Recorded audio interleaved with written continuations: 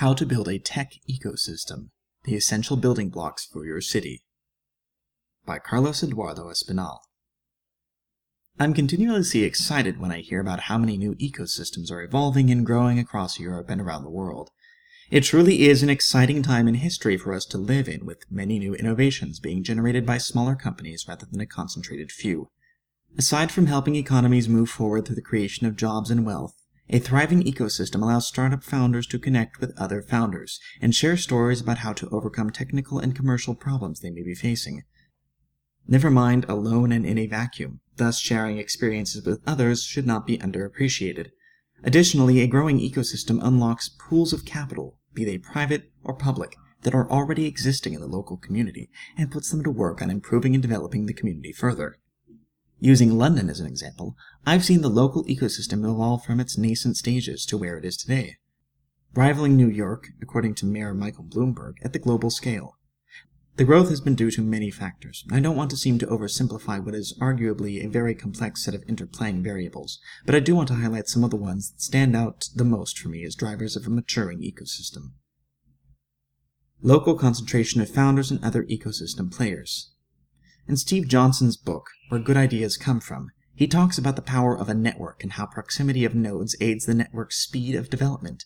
In the case of London, the emergence of Tech Hub and later on Campus and Tech City has, over the past 7 years, truly helped bring together many would-be founders and growing companies.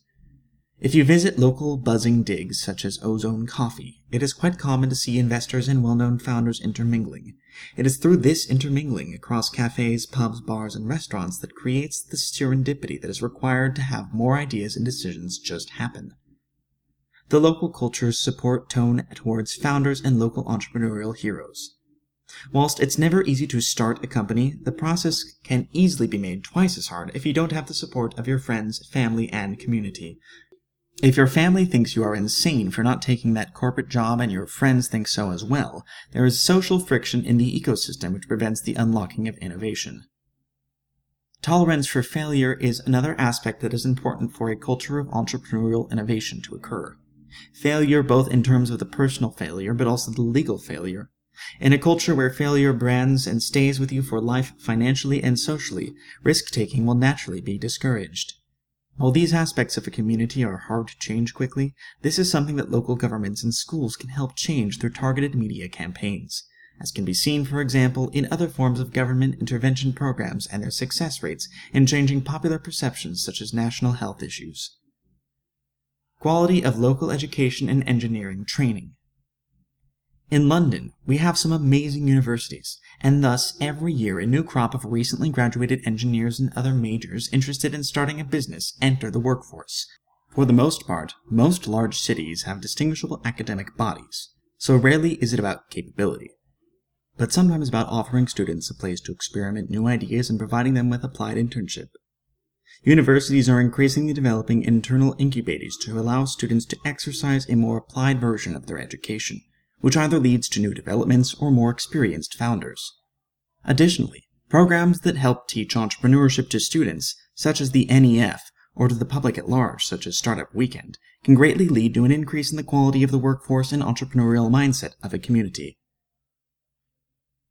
Availability of HR talent and immigration reform. Aside from students, other individuals with experience are needed in a growing ecosystem. One quick way of bridging a shortage in staff in an area is to create immigration policies that allow for talented and capable individuals to enter the community and its labor force without major hurdles. This is an area that many countries struggle with, particularly when the local populations start taking a protectionist slant towards employment opportunities. Nothing helps accelerate an ecosystem's growth as the importing of highly skilled migrant talent. The UK has, in many ways, led innovation in this area, originally with the creation of the Highly Skilled Migrant Program, no longer available, unfortunately, and the Startup Visa for founders and startups that have received £50,000 in investment. Innovations like these have made some great strides in solving this problem for the UK, and I'm surprised how few other countries have attempted to solve this. Access to successful mentors or serial entrepreneurs. It goes without saying that there are plenty of smart and accomplished people in Europe. Companies such as SoundCloud, Skype, TransferWise, and more were born out of Europe, and there are plenty of new companies that are creating technologies in hardware, fintech, and other areas. The challenge for any emerging ecosystem is identifying these individuals and finding an efficient way for these potential mentors to meet promising new companies and founders. A strong and growing media presence. As the old adage goes, if a tree falls in a forest and no one's around to hear it, does it make a sound? Likewise, a successful startup story without an amplifier doesn't help inspire others to do the same. Of course, the media isn't only about highlighting successful stories, but also helps keep the ecosystem honest by bringing to light causes, political initiatives, key players, and even the occasional startup post-mortem to help founders navigate the emerging local tech industry. Access to infrastructure. Building a tech startup is near to impossible if you don't have access to a reliable and fast internet connection and access to key services such as hosting companies, social networks, and search engines. Some companies block these services for various reasons. That doesn't mean some countries really struggle, but these problems tend to be ones that local governments are almost always keen on resolving quickly, not just for the tech community, but also for other communities. If censoring is an issue in your local ecosystem, that can still make things more challenging. Access to experienced capital. Capital comes in many forms, but experienced capital can really make a difference to new companies. Experienced capital is not just about having made money before, but rather understanding what early-stage startups are like and that they don't fit the return profile, regulatory, forecastability, or structure of real estate or private equity investments.